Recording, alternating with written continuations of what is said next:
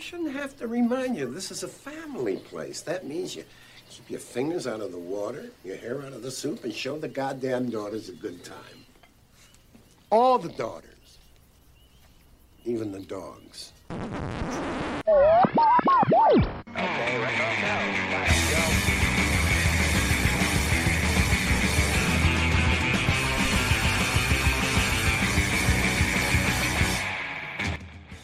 Hello and welcome.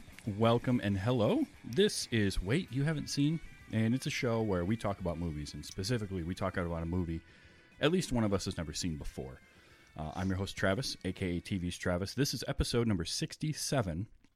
The movie this week was Dirty Dancing from 1987, and joining me is a dear friend of mine, Chrissy. Hello. Hi.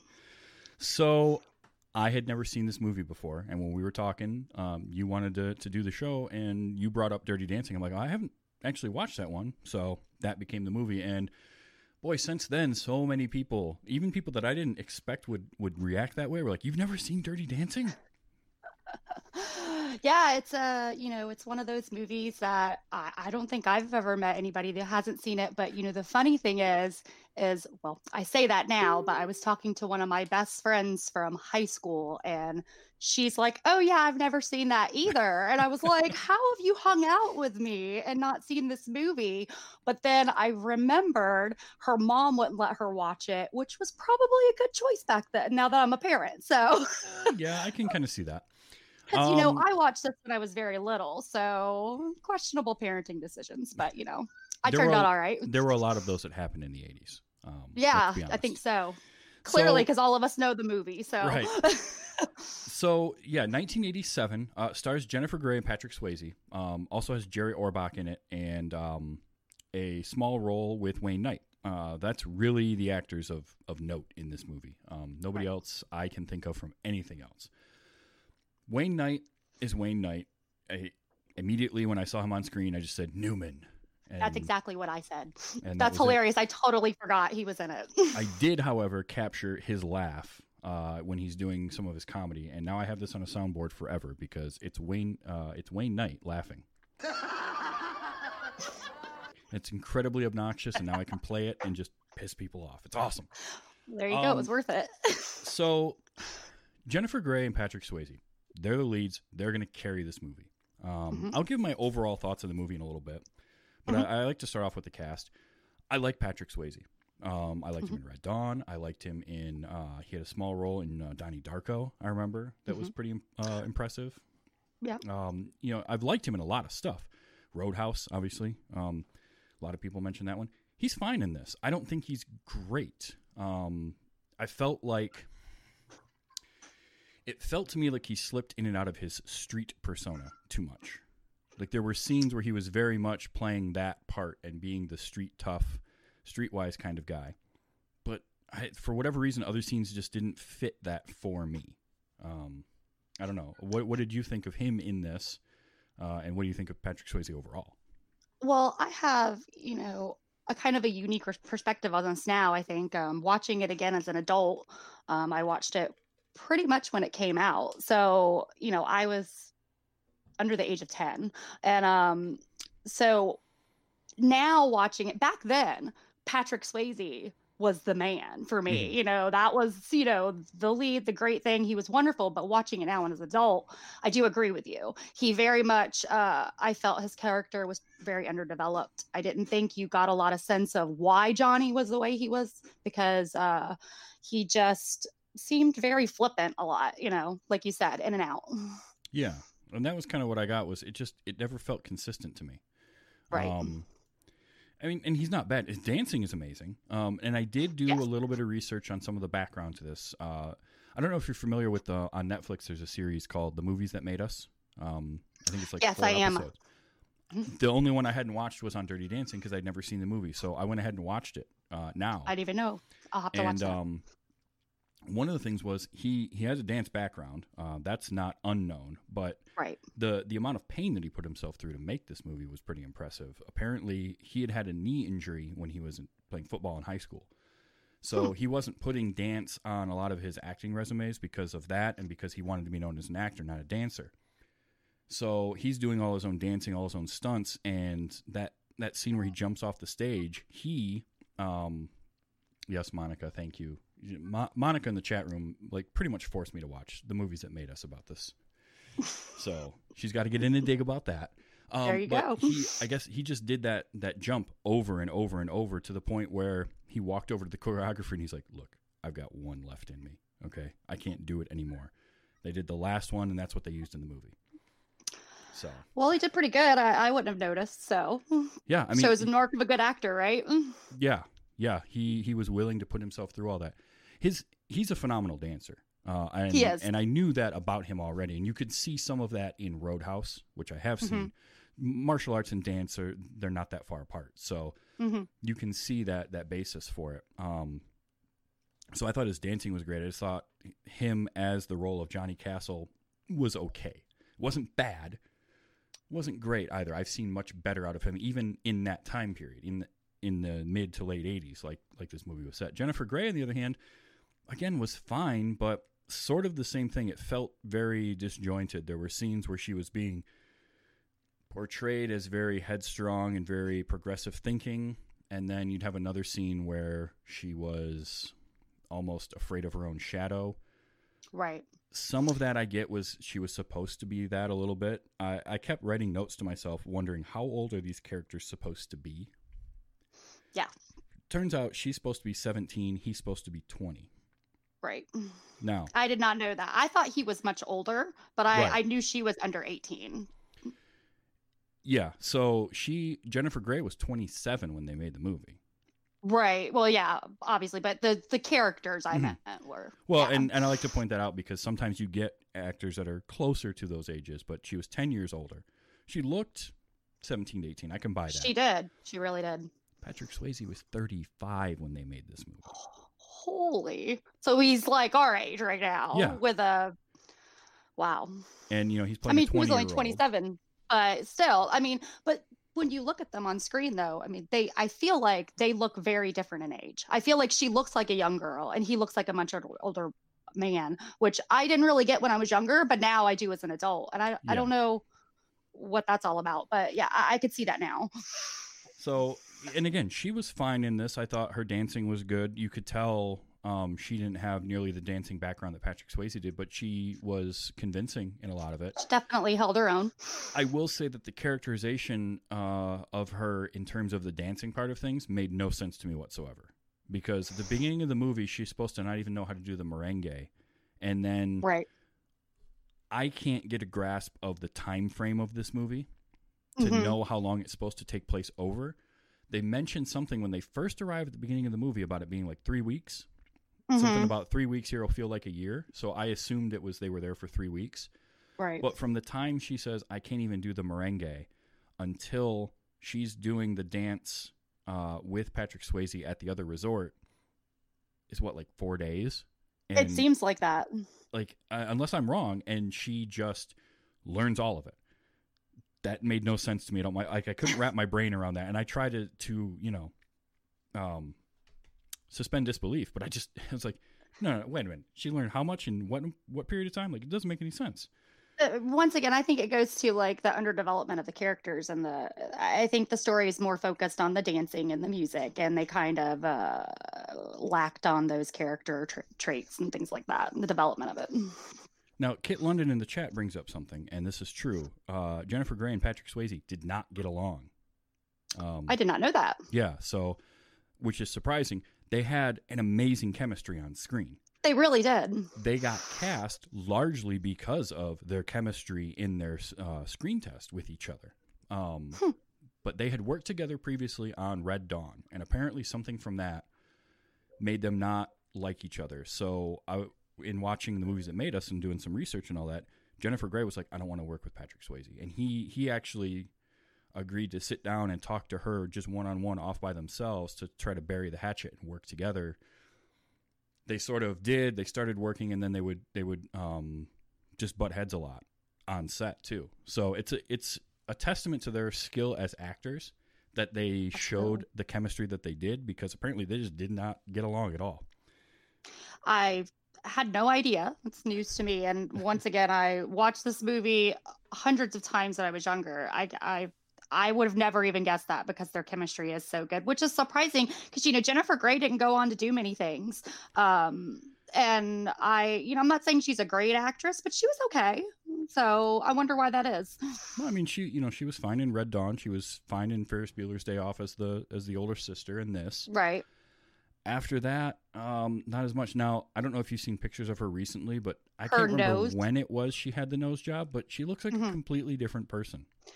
Did you ever see that sitcom she was on in the probably early 2000s? Ooh, no. She played herself, and the running joke in the show was that nobody would believe she was Baby from Dirty Dancing or Jennifer Grey because she had a nose job. And so the whole running joke of the whole show was that she was Jennifer Grey, but nobody ever really noticed her. They were like, no, you're lying. So it was a pretty funny show. I forget what it was called. I'll try to find it for you. But yeah, no, I never remember her in any other movies after that, though. I remember her in Ferris Bueller and Dirty Dancing, and that was it. Just kind of like one of those Phoebe Cates, maybe, that just kind of disappeared into the 80s Molly Ringwalds. Kind of, yeah. I mean, she did some TV movies. I'm looking at her list right now. The show you're talking about is called It's Like You Know. That's it. That's exactly it.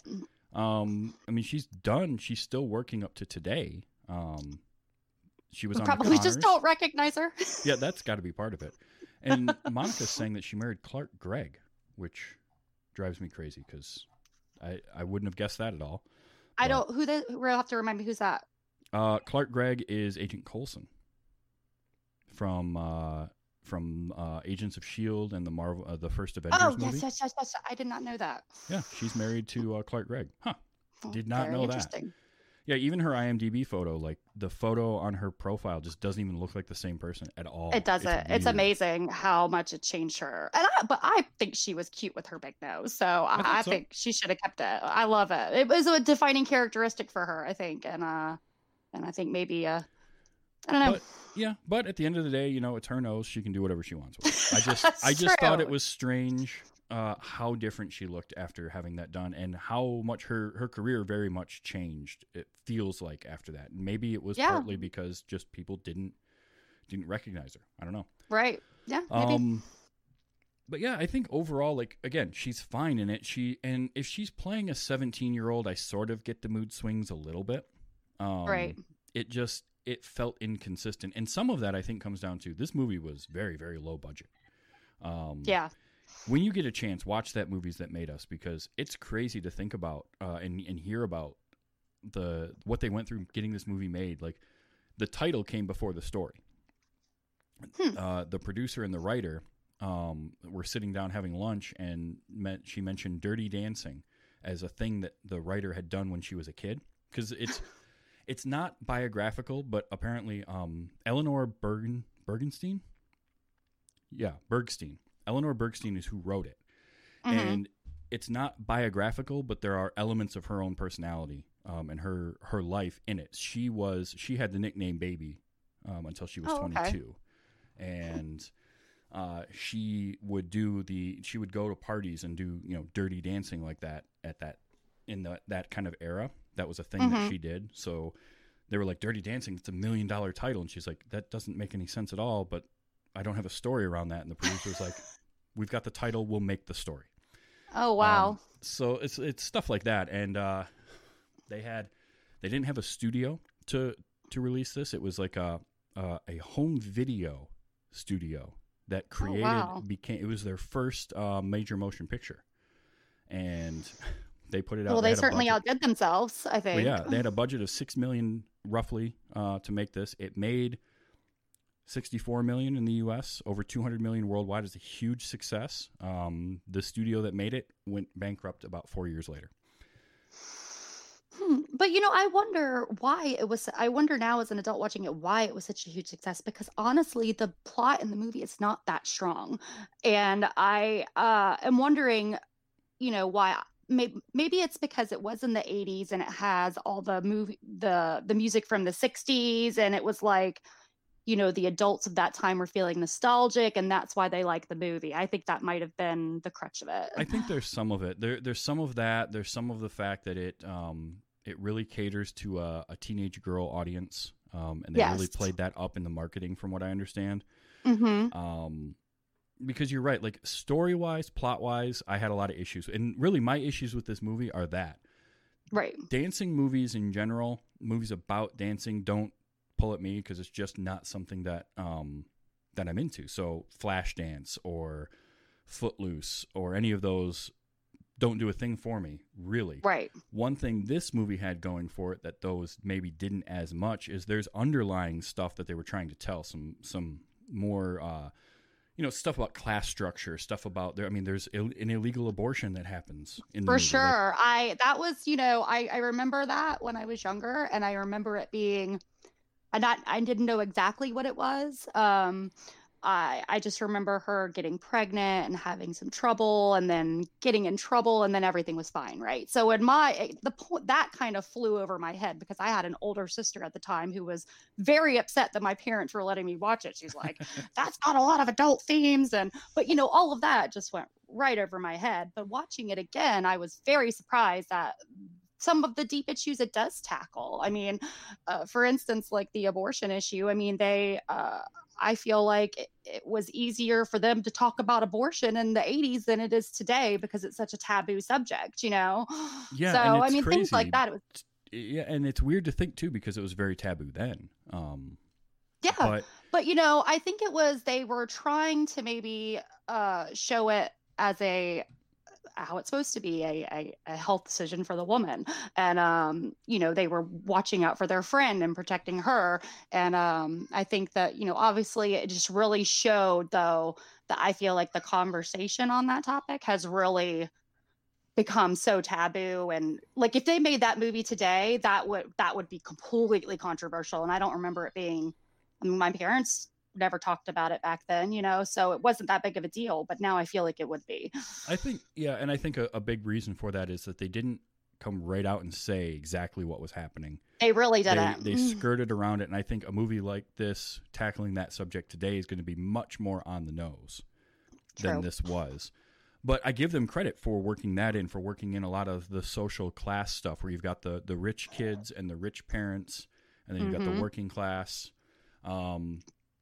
I liked that about it. I was very pleased from that end of it. It was just storytelling elements of it that took me out of things. It made no sense.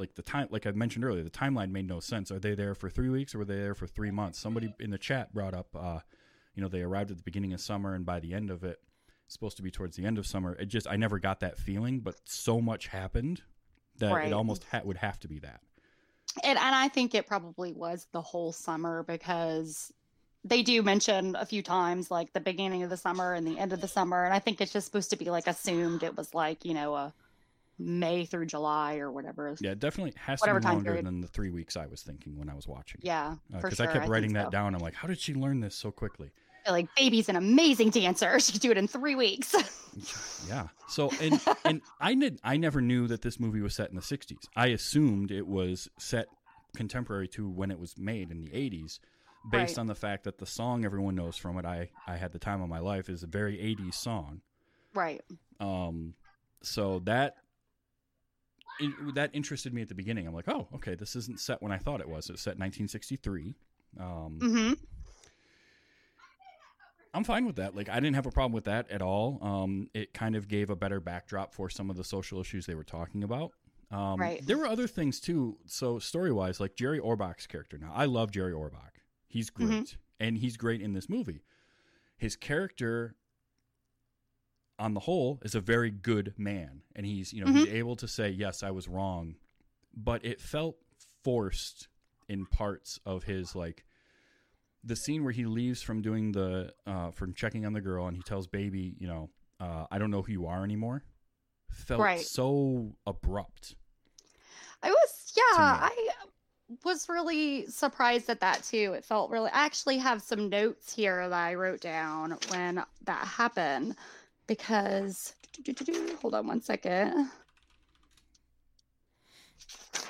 I have like so many notes on the whole thing with Penny. I just was shocked with it. I like the part that played, but let's see. Yeah. Oh, I definitely was.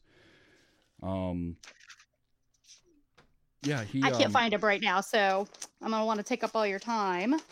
No, that's fine. No, I just felt like there were parts like that felt to me like there was a scene missing. Like there was story missing to give the rift growing between the two of them. Right. You know, all you got was basically them all getting along well. Even when she asked him for money, and he was willing to give it to her because she wanted to help somebody, even though she couldn't tell him why. And then the next scene, you see the two of them in. He's like, I don't know who you are anymore. You're not the person I thought you were. Well, one thing he did ask her when he gave her the money is it illegal? Is if it was legal. Yeah.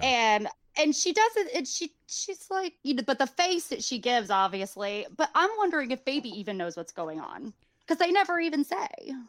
Does Baby know what this is? She's so young, and she is very shielded from the world, clearly, because she's discovering, it seems like to me she lives with her father, and he is a good man, but she's very shielded from the troubles of the rest of the world because she is a privileged child. So I think it's more like she just thought somebody was in trouble. So did she actually know what was going on? Was that why they didn't say the word abortion? So that's what I wonder too. That could be, although she was well versed enough in the world to know, like, she makes the reference to the monk lighting himself on fire, which would have happened. That was June of 1963, I think, is when that happened, if I remember reading right. So she's up on current events. That's a good point. I don't know if maybe she just didn't realize exactly what was going on, although she knew enough to know that it was going to a real doctor. But again, they never said outright what it was. They just said, oh, all he had was a dirty knife and a folding table. So maybe she didn't realize fully what was going on. Like what was going on. She just knew. But then also, I think it really just shows that Baby is just, no matter what's going on, she wants to help. And I think that's the important part that you get from Baby. Absolutely. And that's why I think, by the end of the movie, her dad has come around and realized that's what she's trying to do. She's not meaning to do things that he doesn't like. She just wants to see the world be a better place. Right. He comes around to that. And then when he finds out that his assumption that he made about Johnny was wrong, he's man enough to say, like, and he says, I mean, it's the line in the movie, when I'm wrong, I'll say that I'm wrong. Wrong. Which I really liked. Very relevant. I did too. For these days. Very much appreciated that, because we need that more. Like, we do. If you're wrong, just admit to being wrong and move on. Exactly. No shame in that. Yeah. But I mean, overall, it's not a bad story. I feel like there were parts of it missing. And some of that is production related, I'm sure, because they didn't have a lot of time or money to shoot this.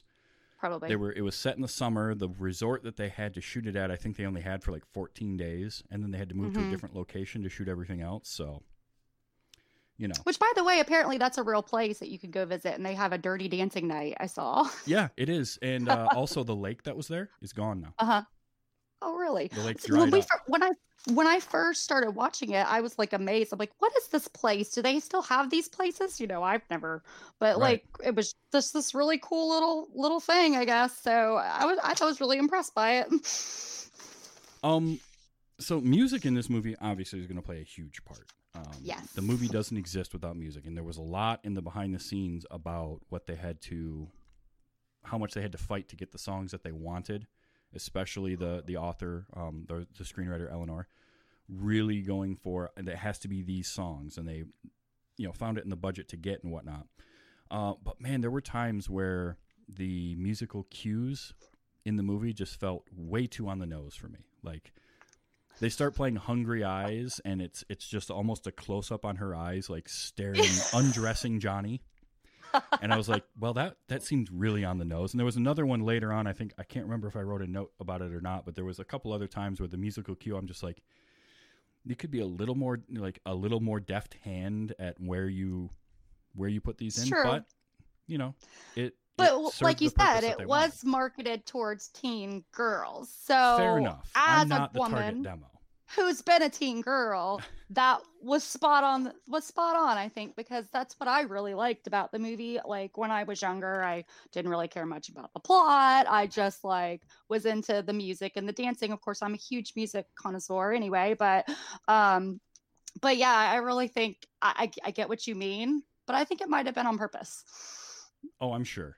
And the period specific music that they played, I loved all the scenes with that. There were times where some of the music didn't fit, and not just the final song, which I'll get to here in a minute.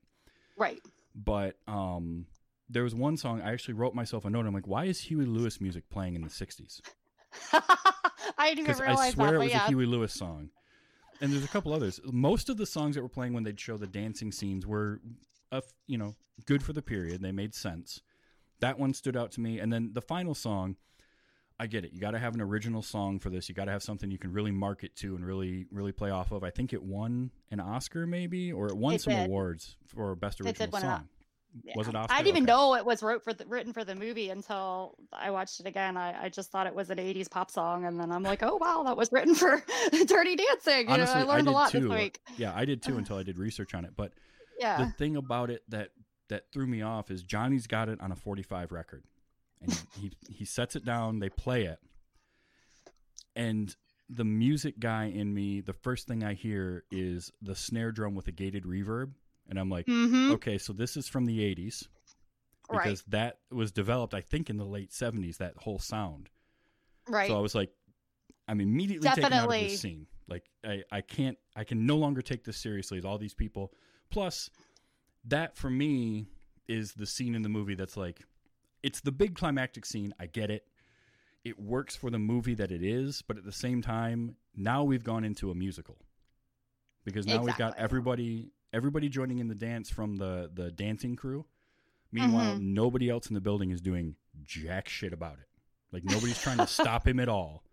I know. So, Kit London it is saying, funny. I don't like musicals. I'm not a fan of musicals. I don't like Purpose, the musicals where they all break out in song.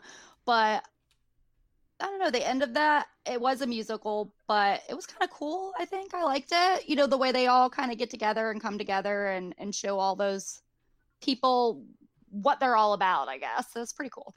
Yeah, and look, for the movie that they're making, it fits. It's just, I'm already suspending a lot of disbelief, and then I start hearing the music, and the music doesn't fit. It's anachronistic to the movie, so I'm getting taken out of things more. And now you're going to layer this on top of it, like. I have a level at somewhere. No, you're right. It was very, very much an 80s song. But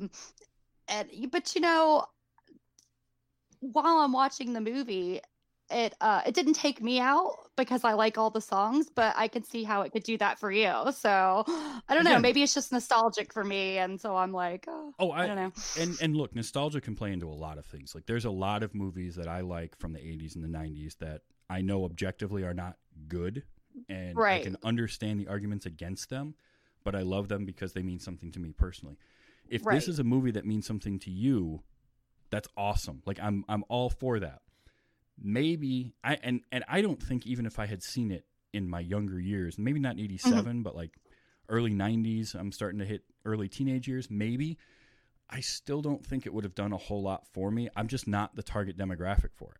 Right. Yeah. So, I mean, yeah, that makes sense. Obviously, I would probably think it was kind of weird if you said your favorite movies was Dirty Dancing. So, okay, gross. And the thing about it is, like, it's not a bad movie. Okay, I've seen a lot of bad movies. It's fine. It doesn't do a whole lot for me. I'd never seen it before. I've seen it now. I don't have to ever watch it again. But at the same time, if somebody is like, "Hey, I want to watch this," and they want to have a movie night with it, I'm not gonna roll my eyes and say I hate that movie. Like, I don't hate it. It just somewhat it's not bad, but it's it. not great. It's fun. It's fun. Mm-hmm. That's what it's all about. For For some people, at least.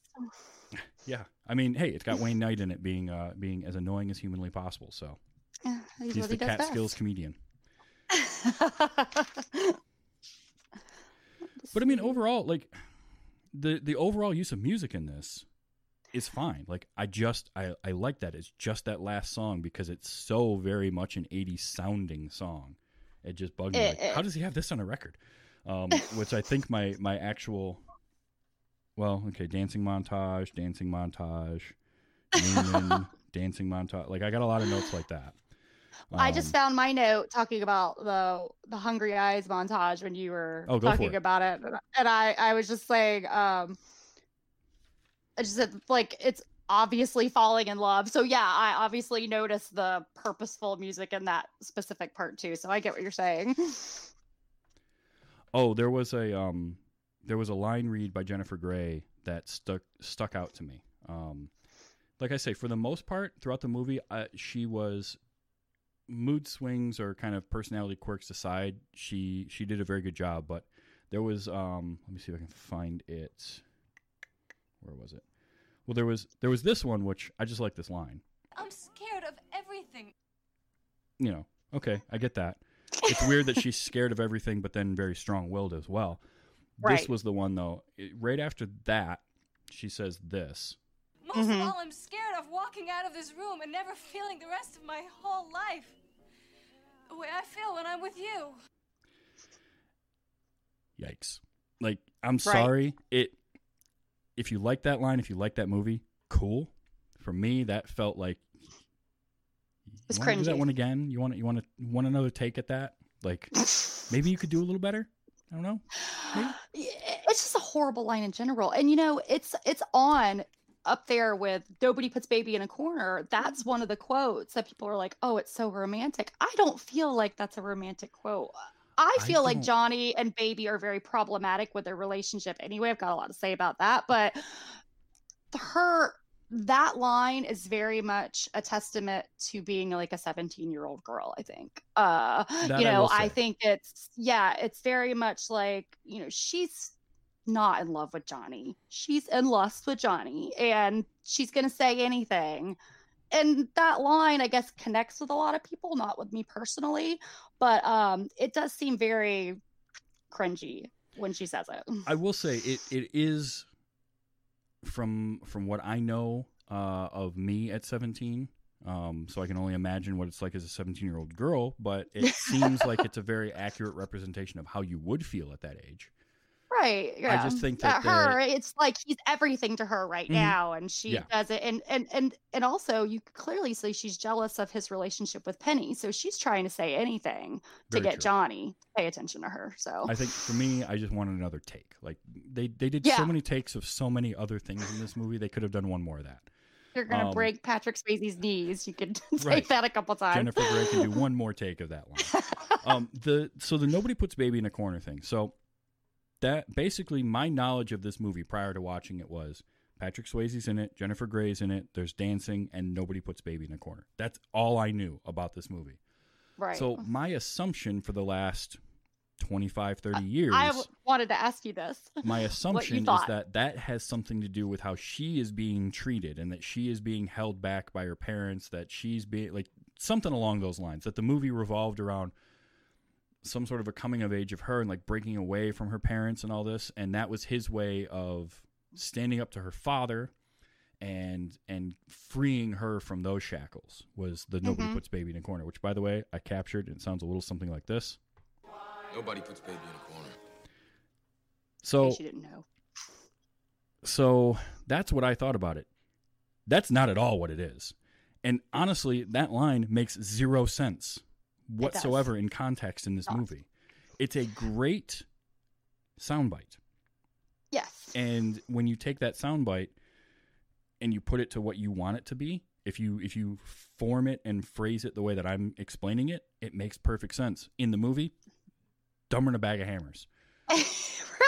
I laugh because I knew that part was coming up in the movie, and watching it as an adult, I had all these new thoughts, and I'm like, wow, they're going to say that. And I have no idea why he's going to tell him that, no clue. Yeah. Like you said, it's a good soundbite. It's hey, if they wanted a quote that was going to be on the best quotes forever of time or whatever, that's what they got. But which for the movie, didn't do much. Yeah. Admittedly, it makes a lot of those lists. It was just one of those, like, as I'm watching it and I realize, oh, that's coming up. why is he going to say that to him now? Because he has no reason to say that to her dad. She's not even in a corner. She's like just sitting behind him.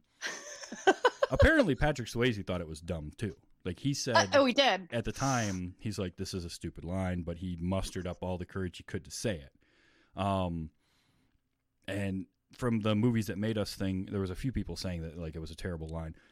I thought it was hilarious in that. Okay, I have to mention this before I forget about it. So when they wrapped Principal Photography, they put a rough cut of the movie together. This was a brand new movie studio, quote unquote, minor studio. So they brought in somebody from Hollywood to screen the movie for and get his opinion on it. He had worked on, I think he was a producer of Trading Places and something else. They show him the movie. I can't remember his name now. I'll find it. But they show him the movie. He watches it. He gets done. He looks at them and he says, burn the negative, collect the insurance.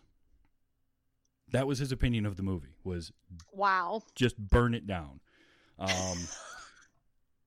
He thought it was that bad.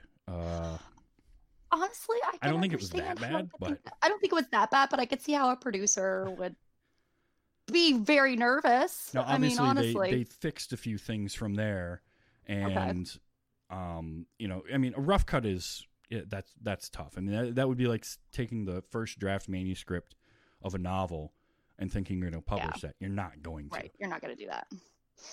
But having said that, like, man, there's some bad lines in this movie, and that really, for as iconic and well known as Nobody Puts Baby in a Corner is, when it happened in the movie, I was like, that's it. That doesn't even. I don't.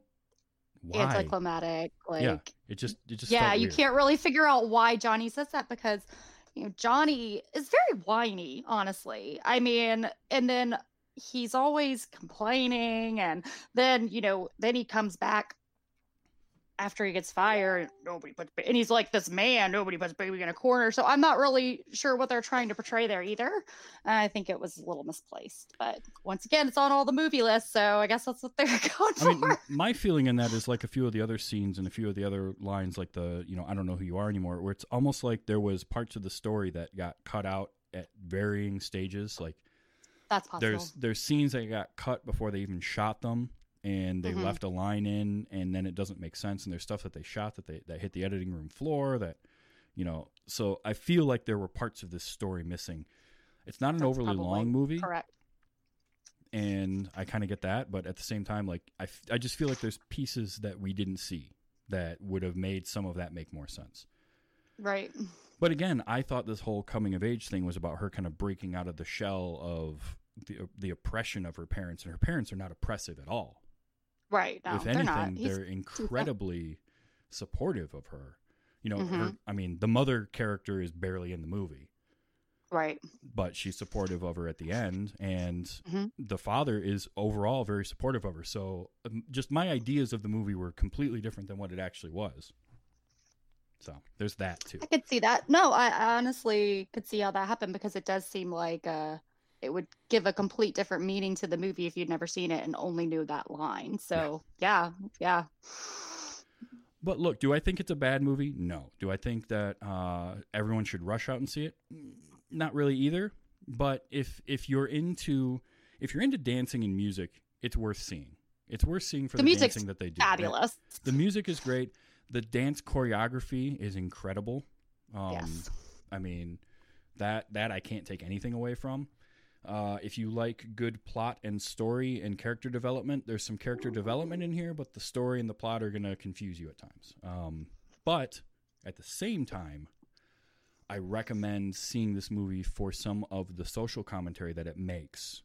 Yes, for sure. And look at it through the lens of this movie's 30 years old, and they were making these kinds of comments then that are even more salient points now. Absolutely. So... I watched this again and, I had all of these struggles we're talking about with the plot and the characters. But in the end, when I watched it, like as a whole, I was really happy with the commentary that they had. I mean, like I said, with the abortion issue and then the class prejudice issue and, showing that there's a world out there that is not necessarily, you have to change your worldview, and I think that it really did a good job in the end of kind of bringing that together.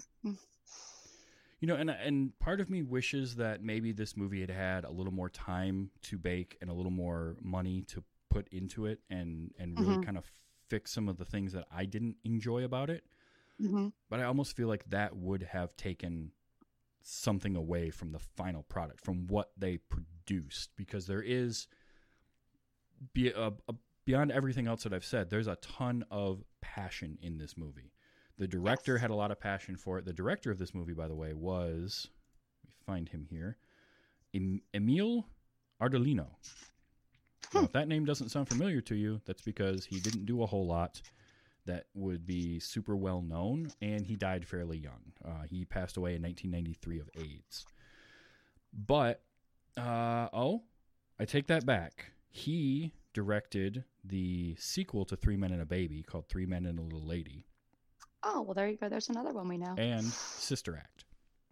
Well, he must be musicals are his forte, I guess, with the Sister Act. Prior to Dirty Dancing, he was known for, he had won an Oscar for short called He Makes Me Feel Like Dancing. One of the things that I did find was he shot a lot of coverage and a lot of almost documentary style when they would be doing take after take after take, or stuff like them crawling towards each other at the one moment where they're rehearsing and practicing. That wasn't part of the choreography. That was just them like warming up and goofing around, but he was rolling camera on that. The scene where she brings her arm up and she keeps giggling and laughing, that wasn't That's scripted. My favorite. Okay. That's my favorite scene. So that's not scripted. That's awesome. Fun little story about that. Not scripted, and in fact, her giggling was because she was exhausted and her blood sugar was apparently low. Patrick Swayze's annoyance during that scene is real because he just wanted to be done and go home for the night. So that's that realism that you get. I think that's why I like it, because it feels really authentic between the two of them. And that I did like. That was part of their chemistry. Like, it felt like these two people where he's really trying to get her to learn this stuff, and she wants to learn it, but at the same time, she's a 17-year-old girl, and she's just having trouble with it. Yeah. So, yeah, I mean, but yeah, that Emile Ardolino, Sister Act, that's a good movie. I enjoy Sister Act. That is a good movie. So, I like Sister Act, too. It's a good one. I haven't seen that in forever. It's unfortunate that he passed away so young. He was only 50 years old. That's not very old at all. How old was Patrick Swayze when he passed? He was around that age, right? He would have been, 2009? So he was in his mid-50s, I think. Yeah, so very sad. Still greatly missed. 35 when he made this movie, though. He doesn't. He looks older than Jennifer Grey. He doesn't look 35. He doesn't look 35. He doesn't. But I was. Their age difference looks really, really, really different to me when I was watching it. I was very bothered by it. I was too. And even if they're supposed to be 17 and 20, that's still a little bit. But, and I get in the 50s and 60s, there was a lot less cringe involved in that contemporarily. Right. But that was my feeling throughout the whole thing, is she just seems really young for him and in context in the movie. So yeah, that age difference definitely was one. And then you look at it through the lens of today and kind of how views on stuff like that have shifted. It was a little bit tougher, which maybe led to me not loving this movie the way that some people do. That might be it. I watched it through the lens of, my life experiences and thinking about how it influenced me as a child. And I'm like, I'm looking at it like Johnny's acting like a complete jerk to Baby. And I'm like, oh my gosh, my whole problem with men has been because I've been in love with Johnny Castle since I was little. Subconscious thing. You learned more about yourself watching this movie than she did in the movie. And I made a joke with my friend. She's in a successful marriage. I'm like, it's because you didn't see Dirty Dancing. You didn't have Johnny Castle as your leading man. But no, they do reference a lot. I wrote down one line that really, really kind of bothered me.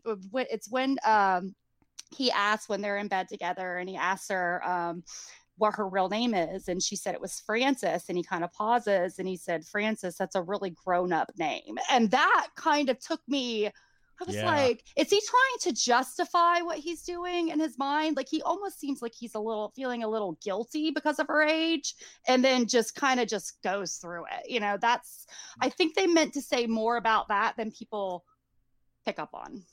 You're probably not wrong there. And honestly, thinking about it now, I kind of had that same thought. Like, so he's asking her about her real name, and then the way it's a little, it's cringy. It's like, it feels like he's a dirty old man, and he's trying to justify being with this young girl, and you know, and in the end, you're like, oh, you know, Johnny and baby, but it's kind of cringy. I have to be honest. Yeah, I mean, it really is. Yeah, that's Dirty Dancing. It's a good movie. Overall, I'm not probably going to watch it again unless somebody I know really, really wants to. Monica, you mentioned in the chat already you want to do a movie night. I don't know. We can come up with something better. We can come up with something better than that. I'm curious if the people in the chat room have seen it since they were younger, because I know most people I know have seen it when they were children in the 80s. Well, we've got some fans of it. Kit London, Monica, Ace or Artie. I can't remember the name. Linus. If you are fans of this, have you watched it since you were younger? Do you watch it regularly or every so often? Did you see the sequel? Because I did not see that. I did not see that. Apparently, Patrick Swayze was offered $6 million to reprise his role in that, and he said no.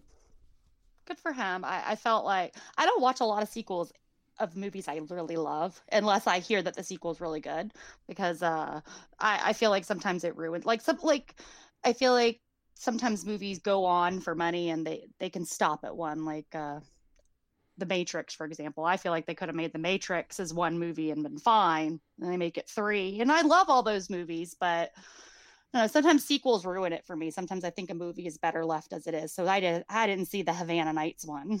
Yeah, I didn't.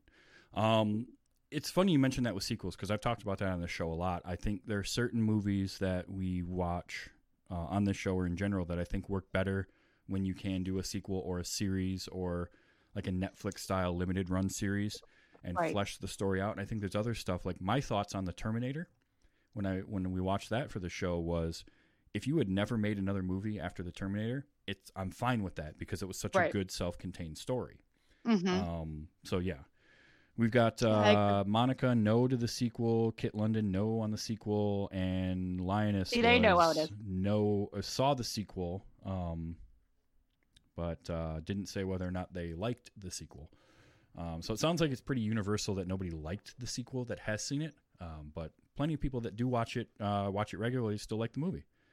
Lioness hated the sequel as well. Okay, so... I could say I liked it, as an adult still. Like we all talk, even, with the plot holes and the problems that had. Overall, like I said, I feel like it made a good commentary on social issues. Honestly, I will say this. If it weren't for some of the commentary and some of the underlying stuff that they did, that I did like, not the cringy stuff, but that added to it a little bit, but some of the social commentary made it to where I didn't hate the movie. I think without that, I would have disliked this movie. It probably wouldn't have had much of a purpose if it didn't. Right, it would have been much more vapid. Mm-hmm. And I think that adding that in gave it at least some substance to kind of hold on to and make it a watchable movie. Yeah, again, for sure. It's not terrible. I'm not going to change the channel if it were on, so to speak, even though I have no channels anymore to do that with. But I'm not running out to buy this movie either. That's me. It's one of those ones where it's going to be dear to you if you watched it as a child, I think. And look, if this movie means something to you, that's awesome, and enjoy that, because everybody needs to have movies like that, in my opinion. For sure. Yeah. Well, Chrissy, thanks for coming on. This was tons of fun. It was great talking to you. I haven't talked to you in forever. I got years. I know. It's been years. Yeah, so I do this show every Sunday night, 8 p.m., right here on twitch.tv/TV's Travis. Then I package it up, put it out as a podcast later on in the week. Next week, I have somebody who has never seen Monty Python and the Holy Grail. Oh my god. That's like one of my favorites ever. Oh, I'm so Same excited. here. I have to So watch that. I am very much looking forward to discussing that movie with somebody who's never seen I it would before. love. Oh, that discussion's going to be fantastic. I can't wait to hear that. Yeah. Coming up after that, I've got somebody who's never seen John Wick. So we're going to watch the first John Wick. I really enjoy that movie. You've never seen that? Well, I've never seen that. it's good. It's a good, fun action movie. Another one coming up I have is I'm going to be watching Unforgiven for the first time ever. So I'm looking forward to that. I don't think I've ever seen that either. Damn. It's from everything I hear, it's good. I mean, it was an Oscar winner for Best Picture, and I just never saw it. So Right. I've got Gerald from Two Peas on a podcast.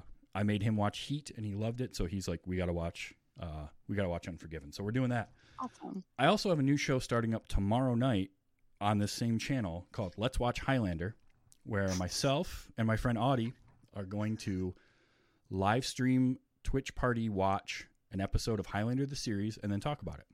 And we're starting with episode 1, The Gathering. And I can't wait because I love this series in all of its cheesy glory. That's so much fun.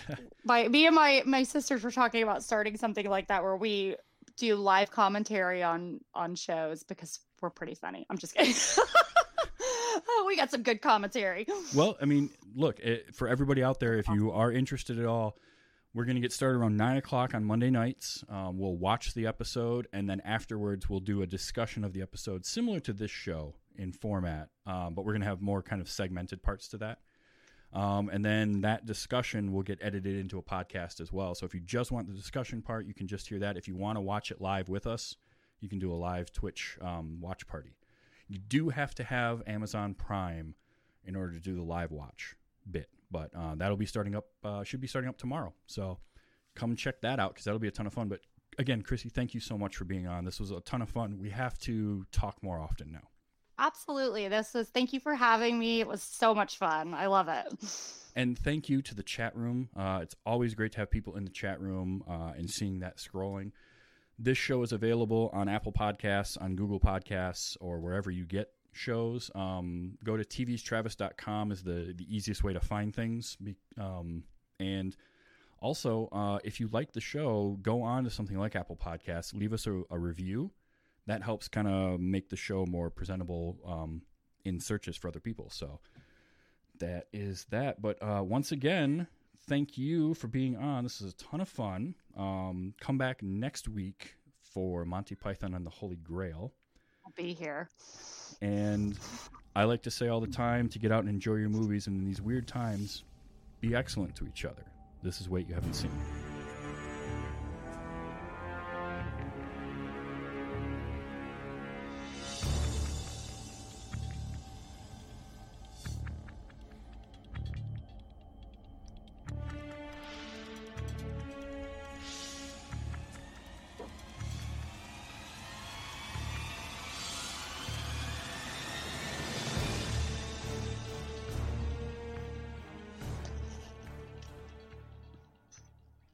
You know, I finally met a girl exactly like my mother.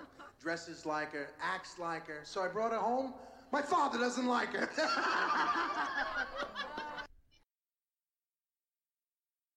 Diamond Club hopes you have enjoyed this program.